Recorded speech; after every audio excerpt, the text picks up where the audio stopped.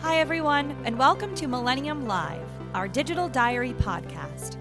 We sit down with the top C-suite executives and talk all things digital transformation.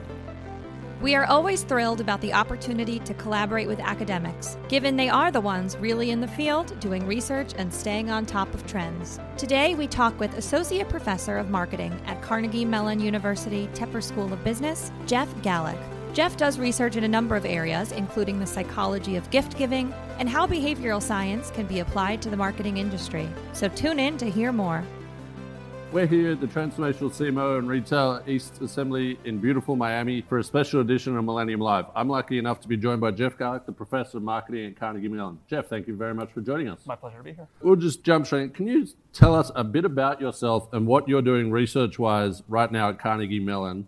And it sounds like you're crossing a few different departments right now. Sure. So I am Professor of Marketing at the Tepper School of Business at Carnegie Mellon University. I also have an appointment at the Social and Decision Science Department of the Dietrich College of Humanities. What that basically means is I work at the intersection of understanding decision science and decision theory for humans in general and trying to apply that in a business context, specifically in a marketing context. So it's a really nice place to be. Carnegie Mellon is known for its interdisciplinary work, and I'm doing exactly what we're supposed to be doing there. In terms of research, the area that I've been most excited about for the last decade, let's say, and still ongoing, is how do consumers experience their products? Yep. So lots of marketing research looks at how do people make choices, which is obviously important. I need to know when I go to the grocery store if I'm going to choose option A or option B. I look at what happens after that. I look at how does the experience unfold over time, in particular for things that are more pleasurable.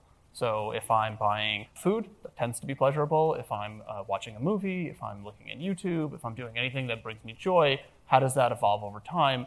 And how both as a consumer can I maintain that enjoyment, and how as a marketer can I influence individuals to continue enjoying a product, leading to loyalty, leading to repeat purchase, and all the positive things associated with that. With the research focusing on the experience, how much of that, or any at all, is their in-store or online store experience? Less so. So It's much more post-purchase. Once you've got the product, how does that evolve? Now, of course, it's going to influence the subsequent choices. Yep. So if I'm not happy with my experience, I'm not rebuying, or if I'm watching a movie on Netflix and the movie's not interesting for whatever reason, I'm going to stop watching and perhaps discontinue my Netflix membership. And is with the post-purchase experience, is there a time or a change that varies? So we've studied everything from a few minutes of consumption where it's like a YouTube single shot event to I think the longest we've looked at things is a couple of years. Interesting.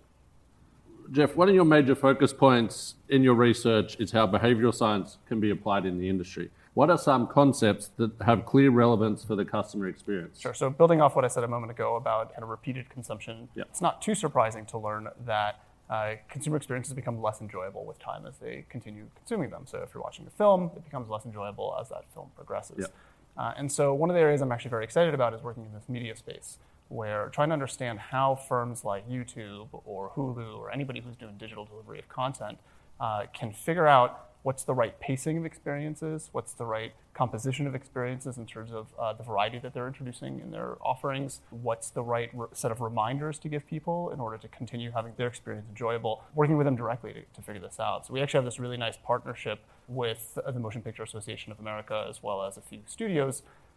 They provide us some interesting data on digital purchase consumption for the last few years of data, so kind of millions of records.